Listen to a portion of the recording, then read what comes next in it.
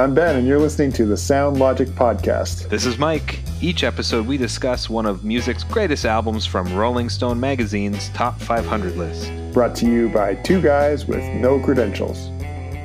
Welcome to the Sound Logic Podcast. What album are we listening to today, Asher? Today we're listening to Nevermind by Nirvana. If you haven't listened to part 1 yet, go back and do so. This is part 2. What? It's true. I think we made the right call. Are you going to stay here with us? Bye. All right, give me my ice cream back. Bye. That's enough of that. He's going to steal my job. Okay, so other than "Smells Like Teen Spirit," Rob, give us some of your favorite tracks, top tracks from Rob Jones. Go. Well, I think if I were to make my 17-year-old version mixtape for myself, and I had to pick 3 or 4 tracks, I think obviously it "Smells Like Teen Spirit" would be right up there. After that, I'd probably go to "Come As You Are," "Lithium," and I'd probably have to pick between, depending on the day you ask me, "On a Plane" or "Something in the Way." And I think that's a pretty diverse sort of cross-section of what this album has to offer. But yeah, that's probably what's the top of my list. Great picks. No arguments here. Well, it is interesting to me that you picked "Something in the Way" because it has a very different feel than almost all the other tracks on the album. Can you say something about why that one stands out to you? I think it's almost out of respect for the album, and it's, as you said, it's got a very, when you play that track, it's like somebody's taking you doing 120k on the highway, and you're downshifted immediately into a different gear.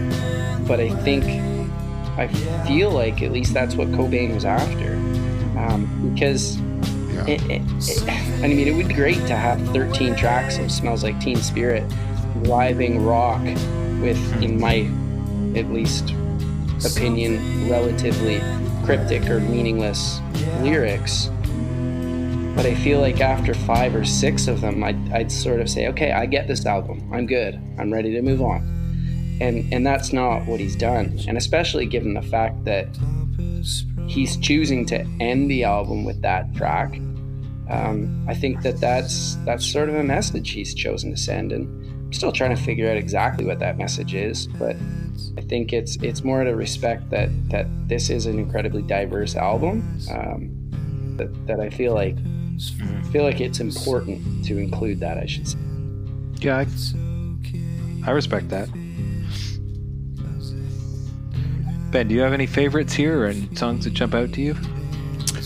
Yeah, I don't know if this just never came through in my listenings with friends, but Territorial Pissings, which has such a great name, I don't think I ever caught that it's got that very familiar refrain kind of screamed silently at the beginning from the song Get Together by the Youngbloods. It just totally was lost on me. And yeah, me too. Wouldn't have said that was the intro to a Nirvana song. I think the song sounded fairly familiar, but that was something that caught me on this listen. I think "On a Plane" is the one that, if I had to pick a favorite song on the album, it's probably the one that stands out to me most. "Come As You Are" just feels like learning the electric guitar. Just that just over and over. Just I feel like calling my parents up and being like, "I'm sorry, you had to put up with that silly little refrain over and over." I think I want to say I tried to listen to the second half of the album more.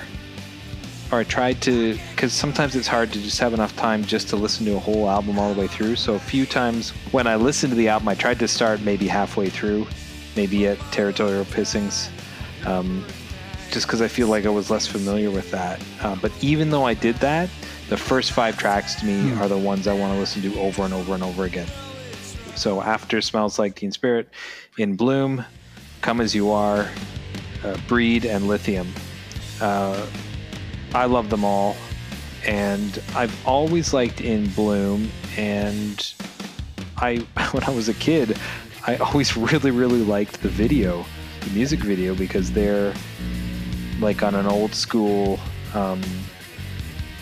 like Ed Sullivan type show. It's black and white, and they're dressed up very Beatles-esque, with smiling faces, especially for the chorus, which is, again, that more clean sound until he hits the overdrive in the verse. It just starts screaming, and then in the video they start like kind of coming undone on stage, and kicking the drum set over and everything. And I loved that. I thought it was hilarious. But I've always really, really liked the song, and when I listen to it now, I still have that kind of image in my head, that dichotomy of kind of that kind of fluffy sounding chorus with a really crunchy sounding verse. Sorry, other way around. Fluffy sounding verse with a really crunchy chorus. It's really cool. Of course, Come As You Are, and you guys are guitar guys too. It wasn't until later in the 90s when I look back that I realized how much chorus effect bands used in the 90s. I almost didn't notice it at the time. And then I guess in the 2000s, when we're playing guitar and playing around with different effects, you put the chorus on, you're like, ooh, that sounds weird. I don't like that sound. And then that's all they used. Like, think about Black Hole. Of it. Well, Black Hole Sun. Oh, Soundgarden. They love their chorus. Oh, it's like tons of chorus. Almost too much now when I think about it. But then, listen to Come As You Are, like, that whole riff is like a lot of chorus on that, chorus effect on that sound. But again, that riff, so simple, and like everybody who had a guitar, school or youth group, whatever, was trying to play that riff because it was so easy, and it's like, I can play that. It's a number one hit, and I know how to do it. And then I wasn't as familiar with Polly, and I listened to it more. I've listened to the lyric. It's disturbing. It's deep. And I'm not saying I have a problem with that, because I think that a lot of the pop in the 90s and into the next 2 decades really ignore the dark side of society, the dark side of teen society, and that when you don't address certain things, they don't disappear. We have to at least acknowledge that there's a darker side to humanity and to youth, and I think that when we do that, not to glorify it, but we at least make a space to talk about it. So a lot of this album and Nirvana and a lot of the other acts from the 90s, alt rock, not pop, but alt rock, Pearl Jam and Soundgarden and Pumpkins, it addresses some of the tough stuff and some of the dark stuff that goes on, and we have to address it. Again, we don't have to glorify it, but we have to talk about it. It doesn't give us a space to deal with any of those issues and help kids or parents or anybody who's dealing with that. So Polly's one that was hard for me to listen to, because it's very clever, it's well written, I think, but it is disturbing. So I found it alluring in that way, and it was one that caused me to really focus and digest it further. So I like that as well. I think that's enough, otherwise I'm just going to talk about every single one. Yeah. Well, I think it's important as well, and now getting into a bit of history. There's a biography of Kurt Cobain released in, I think, 2001. I forget his first name, but the author's name was Cross, and he interviewed all members of the band and basically everybody who knew Cobain. And Dave Grohl is quoted as being told by Kurt Cobain, basically, and I'm paraphrasing, is that music comes first and lyrics come second, and that was his shift. And then he also complained a lot that, and there was a quote in the book, and he said basically Cobain was so upset that he kept getting music critics asking him and grilling him about the meaning behind his songs. And half the time he'd say, I just needed a word that rhymed with brown. And he'd just throw something in that didn't really at times have deeper meaning to it, because that his philosophy behind his music was often heavily focused musically and less so lyrically. Yeah. Interesting. I'm sure there are exceptions to that. Well, I mean, back to Pauly, just as an example. I mean, it does. I think there are some lines that I can see him doing that, like just putting a word in there, but it's still it's a narrative. Like it does tell a story, which I think is poignant. There's this quote from I think Amy Mann or someone like that, who says that my songs mean whatever the listener wants them to mean. Like the best music is when you just sort of let it flow and let the audience interpret it. Once you try and make people get meaning from your music, it all falls apart. And I like that idea that like the artist is just the one painting the picture. It's up to the people listening to come up with their own damn interpretation of it, rather than trying to think that you have to interpret the many layers of what Kurt Cobain was actually thinking when he was writing. Any other comments on any tracks, guys, before we move on? Just to say, I was surprised to hear you say the hidden track is a late add-on, so it wasn't on the original. It was on the original, but it was truly a secret track. You had to listen to 10 minutes of silence before it got to it. So the last track was 20 minutes long. And then on later pressings, they gave it, and I mean, I guess really we're talking about CDs because, well, maybe on vinyl too, they just got rid of that silence. But on CDs, I think later copies, according to what I read, included it as, it just went right to another track, a 13th track, where the earlier ones only had 12. So, yes, it was there on the original. We've talked about a lot of memories. Any other memories? I think we've kind of gone through a lot of that, but anything else we missed?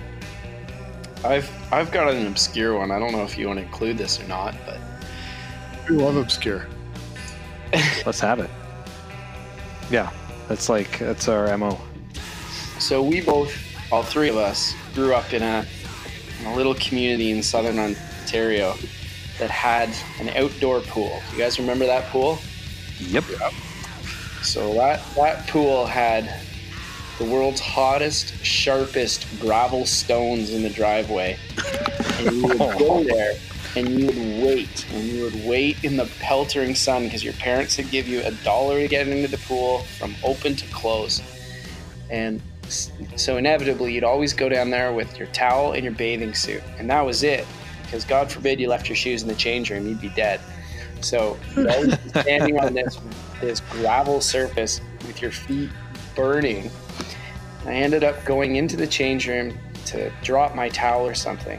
And that's when, at the time that Sony Discmen were around, and they were relatively popular. So there was a kid who didn't know what to do with his Discman because he had it in the change room and he didn't want to leave it in the change room. And this was a friend of a friend of a friend. I kind of knew who he was. And I said, "What are you going to do with your Discman?" He said, "I don't know. I might take it onto the deck. Do you want to listen to it?" And I said, "What are you listening to?" And he held up a CD, and it was my first glimpse ever of the Nevermind album cover. And I just had this little 4-month-old baby penis just staring me in the face at 9 years old, and I did not know what to do with that. That's funny. Did you guys go? Did you go and listen to it? Yeah, I did. That was probably my first introduction to that album as well. Wow. That's cool. Yeah, I also wanted to swim, so I spent a little bit of time listening, a little bit of time swimming. He was kind of hoping I would babysit his Discman the whole time, so I'm sure I killed those 2 AA batteries in about 3 minutes and then jumped in the field. Oh, they didn't last. They didn't last long in those early ones. Nope. I wonder about you said that small town community we grew up in, Rob. I wonder how. Oh, what are the words that I'm looking for here? There was something about the grunge scene that resonated so much in small towns where people didn't feel like anything was happening. I know Nirvana was big enough that they, made a big impact in large cities as well, but I think Kurt Cobain was speaking to bored kids who smoked on the corner of the parking lot and thought that their life was just going to be nothing in an incredible and powerful and moving way. Like, yeah, we were in high school several years after his death. People were still wearing Nirvana shirts and Kurt Cobain t-shirts. Oh, yeah. It was like a voice that even after he had died, it continued to live on. And I wonder how much of that was just he gave some voice to the helplessness of small town rural communities. There's a nugget of something there that I don't know what to do with. I think, a lot of artists who come from nothing are this, but Kurt was the guy that and I know it was the style in the 90s, but he was the guy that you could associate with you. He was the guy, if there's a girl next door, he was the guy next door. He was wearing sweaters and t-shirts and, zip up old man sweaters, and, bleach blonde hair, which everyone had, who was, in their mid to late teens at that time. And when he was interviewed, Ben, have you got your censor sound ready? Uh-huh.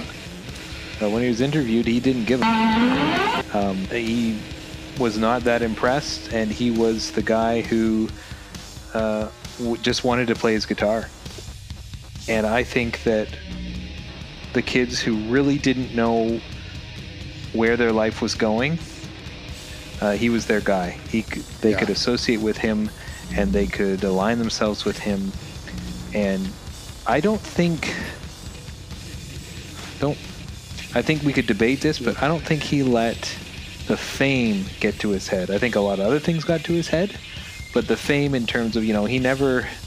Was he driving around in, Corvettes and Ferraris and that kind of stuff? No, I don't think so. That side of it that we see so much now, I don't remember really seeing that in the media with Kurt. Not to say that they didn't make any money, because I think he made a lot of money. But I think he was that guy that everyone, and people in small towns who really didn't know what they were going to do and who were bored. He's just like me, Feel free to debate that, but that's what I see when I look back. Again, being a little young at the time, but looking back, that's what I see.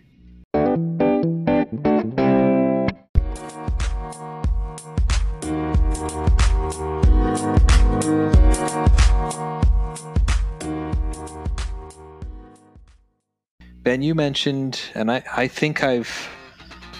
don't think I have this album anymore, but you mentioned Weird Al. What's the name of it again? I forget. Yeah, Smells Like Nirvana. Was that the name of the song? Yeah, that was the name of the spoof of Smells Like Teen Spirit.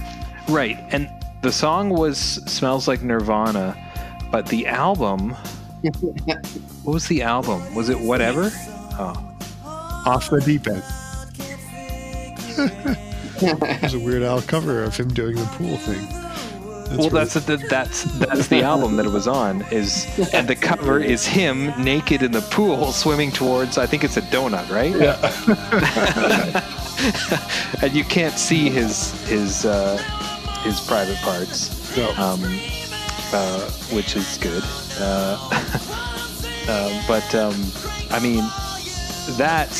That resonated with me way more than Nirvana, because that was a type of humor that I got, that I thought was really funny.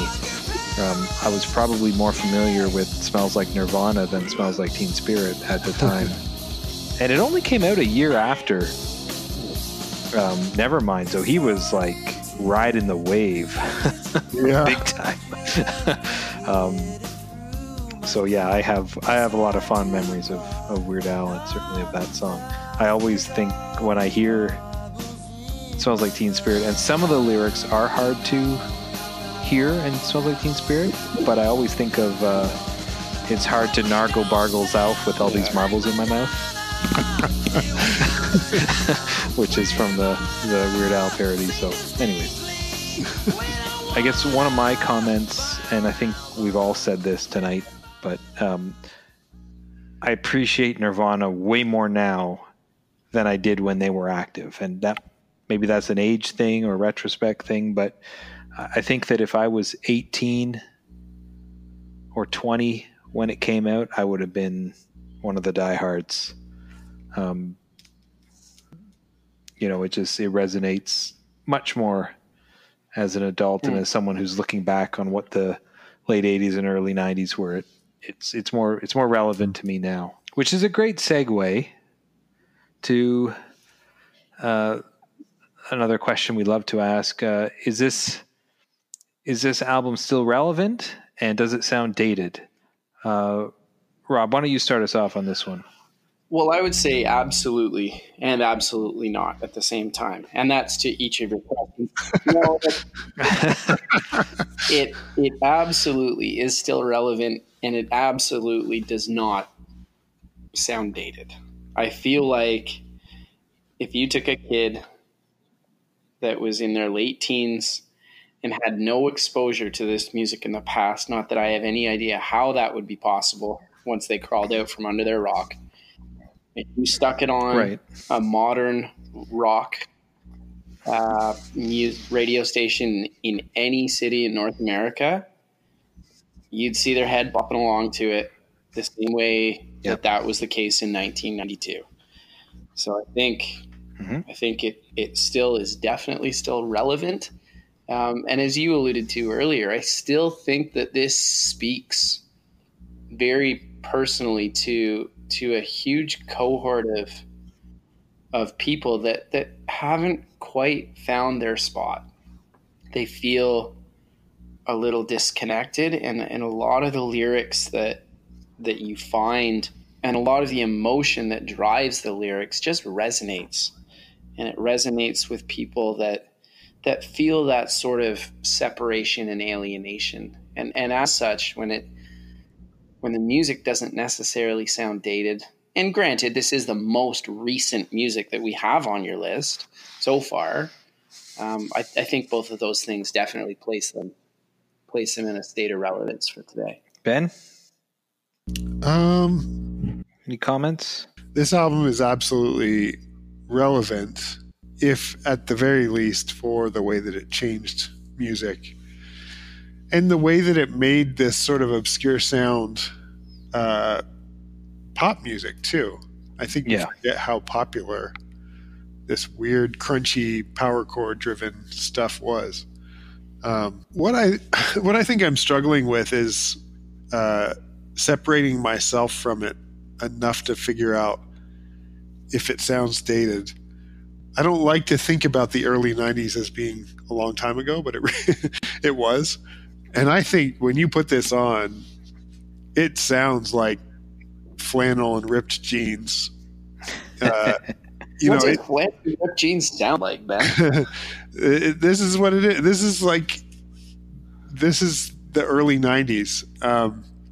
So I think it is quite dated. And I don't know that I agree with you, Rob, that if you threw this, brand new band no one had ever heard of on the radio today, that anyone would listen. I just don't think, I think it's a little bit too simple. We were listening to it this morning, and I said to Meredith, just kind of offhand, like, this is monotonous. Each song is 3 power chords and a guy kind of droning on and on. I love it because I remember the feeling of it as a teenager, but I'm not sure that it holds up all that well. I think it's a icon in music history. And I think it's really important to remember, and I think its influence has continued on. And I think it's angry and aggressive enough that it still pulls at something inside of me, and probably, you know, anyone who would be brand new to it would be compelled by that same driving rhythm. But I don't know that it's actually great music. I think this needs to be here for its influence and not for the perfection. You know, this thing that was created that was perfect. Totally agree. So I think that sort of makes me feel like there probably is some aspect of this that does feel dated or sound dated or something like that. What about you, Mike? You might need to break the tie here. Yeah, I'm gonna kind of fall somewhere in the middle. Oh, of course he is. Go get Steve. He's only a few blocks away. Steve doesn't listen to Nirvana. Okay, I think that it is relevant, and I think it's both musically and lyrically very relevant. I think that even though we don't want to talk about all of the things on this album, they still are relevant issues, and we need to talk about it. And I think that, as you know, Rob, you'll know this as a high school teacher. Mental health issues and dealing with mental health issues and the frequency of mental health issues, especially in teens, is much higher, or at very least much more talked about. But I think you and I have discussed recently, it's a lot higher occurrences than it was even 20 years ago. So we need to talk about these issues, especially with with what happened to Kurt in the end. So I think lyrically it's still very relevant. In terms of the sound, is it dated? And I guess I'm going to argue with you a little bit here, Ben. I think I'd land closer to Rob in terms of the sound. I think that a song like Smells Like Teen Spirit, you hear a lot of those guitar sounds still in rock music today. So I think that Teen Spirit would still probably go over very well if you could play it to an audience that had never heard it before. We had another guest on before who said that music is still, it stands the test of time when those instruments are still being played in the same way and the same instruments are being used. So in that light, and I agree with that comment, in that light, I think a lot of the guitar sounds are still used. When I hear a song like Come As You Are and hear the chorus sound, I think that is a little dated. And I think that would set it, really fix it in the 90s. And even though, and again, it's hard for me because I love Come As You Are. It's a great song, and I love listening to it. It doesn't bother me that the chorus is there, and I think chorus is very cheesy, and I don't like using it when I play electric guitar. But it sounds great. I think some of the sounds are a little dated, but a lot of it would carry over very well. So I'm going to be Switzerland here and just kind of sit neutral in the middle. But I think for the most part, a lot of it has carried over. Yeah. I love what you said there, Mike, about the lyrical content needs to be heard. I think the tension that I'm feeling is that the music people are consuming right now, this generation that's dealing with so much mental health anxiety and just intense pressure, they need Nirvana in their lives, I think, because I agree. What they're drawn to instead is sort of like candy coated. I don't know what's a good example. That's probably mean to pick on anyone, but Ariana Grande just seems like someone that, like, you listen to that because you don't want to have to think about the pain that you're in. So I think that's why I feel like it won't play well, because I think people are turning to music at this moment in time to sort of escape from reality and to have this sort of like, if I just keep saying everything's fine, then everything is fine kind of moment. Whereas I think Nirvana does the exact opposite. Is like, you think your life is okay, let me pour out my soul and tell you like how much things are terrible. And there's something really cathartic in that practice, And I don't think that that's the way. That's not what pop music is doing right now. No, you're right. It's not popular right now. I guess maybe then what I meant more was we need it. We need it. Yeah. I think it's relevant. I think it's relevant because we need it. But I think one of the things as well that makes it relevant is the fact that we know the end of the story. We know. Yeah. Sure. Yeah. And that's what I think about too. Like I can't think about these lyrics separate for the end of the story. And I think that's, and this is the teacher side of me coming out. It's when we see the end of the story and we see the pathway, we can pull out the warning signs and we can say, what can we do here? How do we support? And I think that opens the dialogue that, as you alluded to, is incredibly necessary to have. But I think without being separated from the end of the story and having perspective on that, it loses some of that power. And if the pathway to recovery for Kurt Cobain was different, would it still have the same impact and the same messaging? And I don't know the answer to that. Yeah. It's a tough one. It's just... Well, I think you can look at some parallel artists with, Pearl Jam maybe being the one exception. I don't think anyone's really listening to the artists we've already named, Soundgarden, Stone Temple Pilots, Smashing Pumpkins. They're all kind of fading into the distance. And even a band like the Foo Fighters, which... sort of evolved out of the ashes. We'll call them the Phoenix of Nirvana. They're still releasing some great music, but that style and the messaging is very different. Oh yeah. Much more polished and poppy and yeah. Yeah. It definitely casts a wider net for sure. Yeah. It would be interesting to see if Nirvana would have followed a similar trajectory to what became Foo Fighters. I don't know. We'll never know that, but well, I think it's fairly widely reported that Dave Grohl and Kurt Cobain had some creative differences that were quite,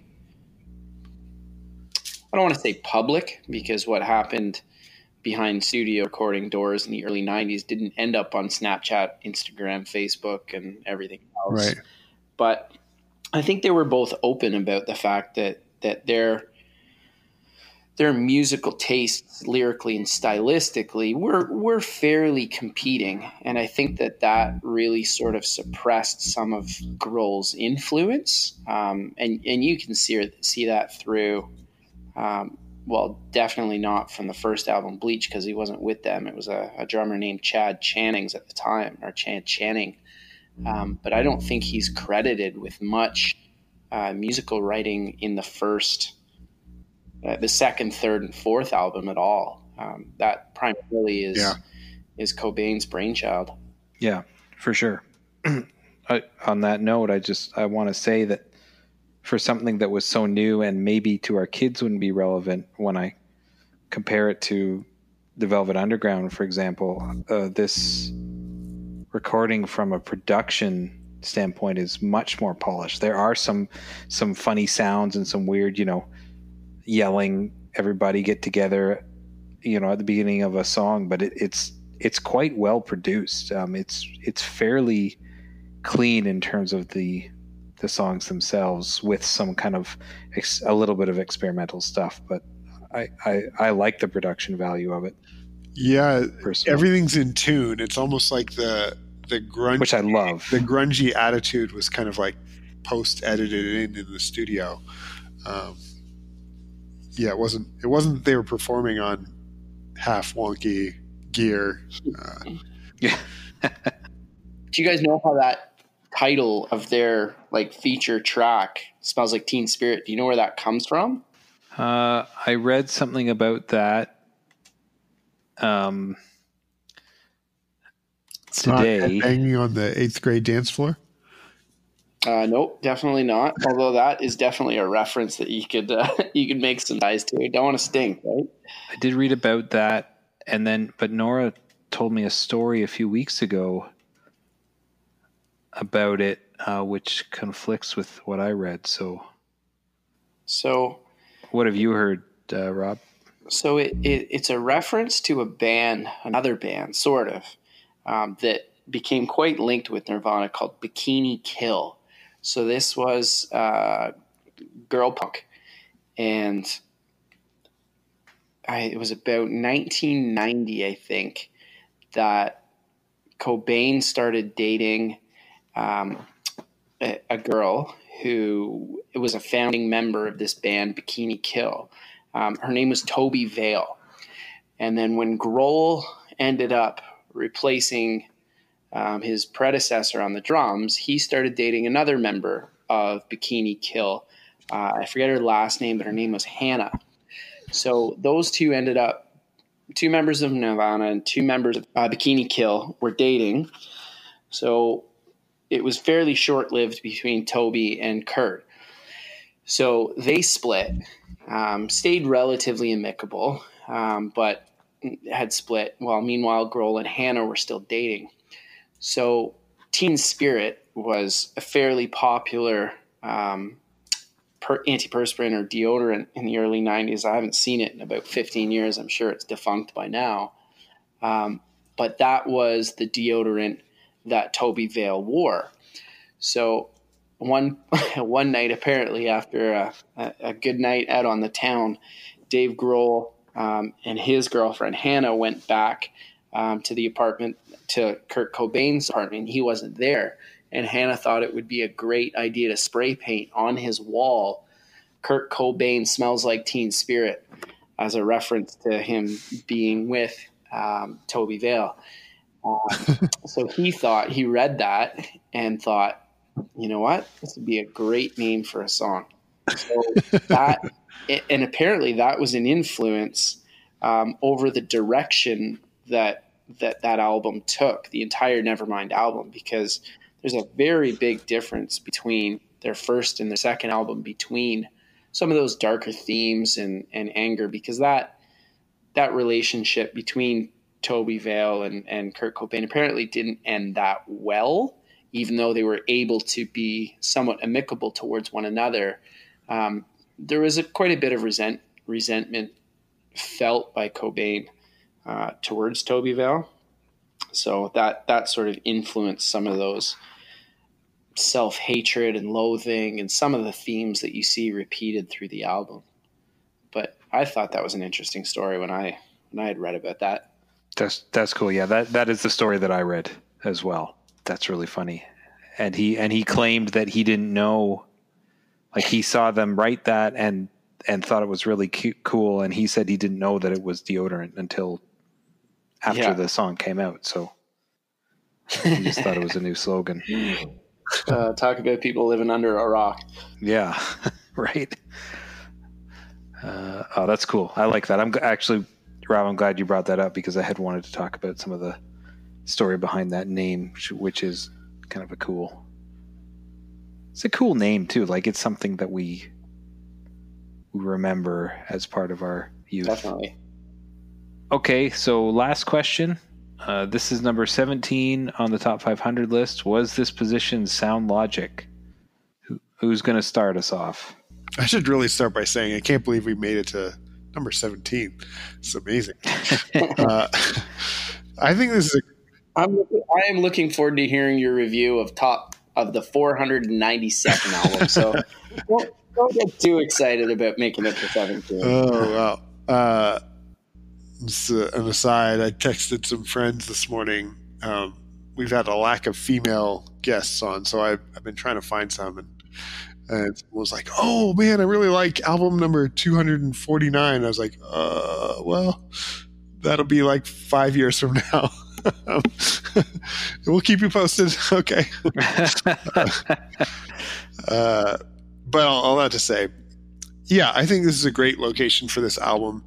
My little bit of beef with it perhaps not holding up real well from just a raw sound, I'm willing to get over that. It's probably because this is music that's from more recent history. I would put it above some of the albums that come before it. I'm curious how it will stack up with a few other albums from the last 25 years. I'm really curious to see how that will take shape. The last 35 years, I should say. I'm perfectly okay with it being 17. Again, when I'm looking through the top 17, there's not a lot of misses. There's definitely one, but I might move it a spot or two. I maybe argue about maybe pushing something like the Velvet Underground up a spot, and creating a bit of room a couple spots lower. But I think, as we've made reference to, a lot of these albums, you've got to take them at face value, lyrically and musically, at their point in time. But we've got the benefit of looking back on their influence. And I think the biggest reason why this cracks the top 20 is it opened an entire genre to a wider audience. And even if that is 20 and it's a couple spots lower, that's still an incredible accomplishment to be able to say that you took a genre and pushed it to the masses. So yeah, I'm totally okay with 17. Well, as I like to say, I would have it at least one higher. And listen, I love the Beatles. I've enjoyed at least 4 of the 5 albums we listened to so far immensely. Does there need to be 5 albums in the top 20? As we've discussed, so many albums and artists on this list are really here, or we feel they're here. They've been placed here because of their influence on a specific genre or other artists, and not necessarily because of the album itself. So I would like to see Nevermind a little higher. I don't know if I'd put it top. I mean, if you take at par, people from the regular people who listen to music from the 60s, from the 70s, from the 80s, from the 90s, from the 2000s, take all those people, at par. I mean, I think everyone from the 90s is going to vote that this is one of the best albums from that decade. So I think it's impressive, as you guys said, that it made it this far because it hasn't been around as long. It hasn't had the time to mature. As, we say, well, Pepper's been around since 67 and it's still that good. So it's got to be higher than some of the good albums that came after it. So I think it's even more impressive. And I would use that as an argument that it should be even higher, that it's just so good, even though it hasn't been around as long. So I'm okay with it at 17 and, stacked up against bands like the Beatles and Bob Dylan. That's a tough group of prolific bands to crack. So at least one higher. Is this the band where Content Saying represents our teenage years on a list like this? I think it represents a generation of people that we're, that we're a part of. I think, number one, we're from Canada, so it's a little different. Like, there might have been some Canadian bands that we would associate with Warren. I think that there might have been some bands that came a little after Nirvana but I think if we were 5 years older, yes, for sure. I think this represents our teenage years fairly well. I mean, we certainly listen to them a lot. If not at home, certainly it was around all the time. Are you suggesting no? You're not comfortable with this band representing our teen years? It just feels a little bit weird for me to say, like, yeah, this is, of all the music in the 90s, this is what makes the top 20. Okay, so I'm going to go out on a limb here, and I'm going to jump out on something that Mike just said. For me, this album does not represent my teenage years. And that primarily comes from the fact that when it was released, we all were 9 years old. And then Mike said, well, what if we were 5 years older? So the album that shapes my teenage years and represents me is 5 years older than this. And it's the Phoenix album from this album. And it's The Color and the Shape by the Foo Fighters. And that was released in 1997. Yeah. I agree. And if I was going to pick an album for me, it would be from right around that time, somewhere between probably 96 and 99. And you'd probably be naming albums like Smash or Dookie or Troubled the Hen House. Yeah. With a little bit of Canadiana in there. Oh, well, for sure. Why not? Or even an album I really liked that, Ben, I think you had this one too, is Beck's Odelay. Yeah. One that I listened to a ton, and Beck, still went on to become a really that album's on this list actually. It's later, but one of Weezer's early albums. Again, I just missed on Blue. Like Blue, I was just a little young I got into Blue later, but not in my teens. Yeah. And Green, again, I was, like when Green came out, I guess I was like 17, 18 when Green came out.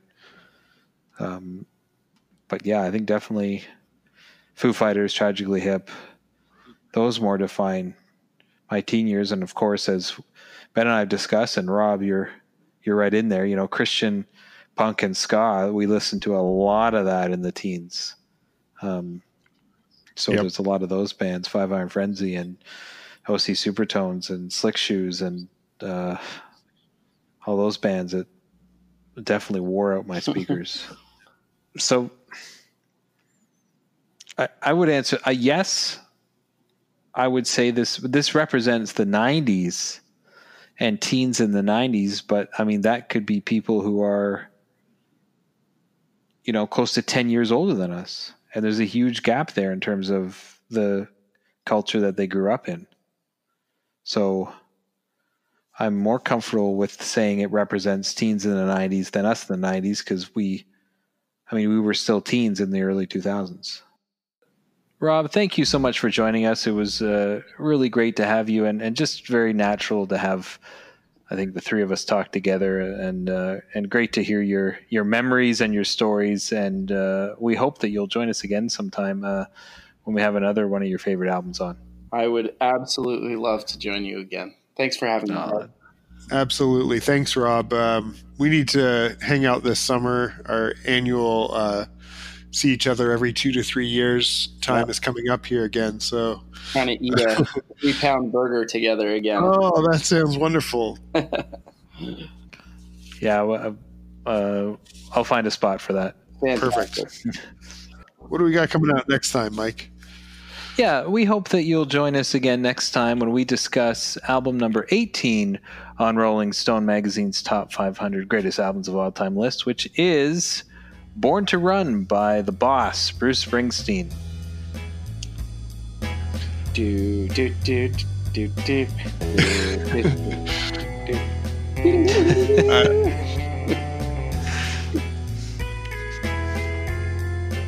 If you like what you hear, subscribe on your favorite podcast app and write a review.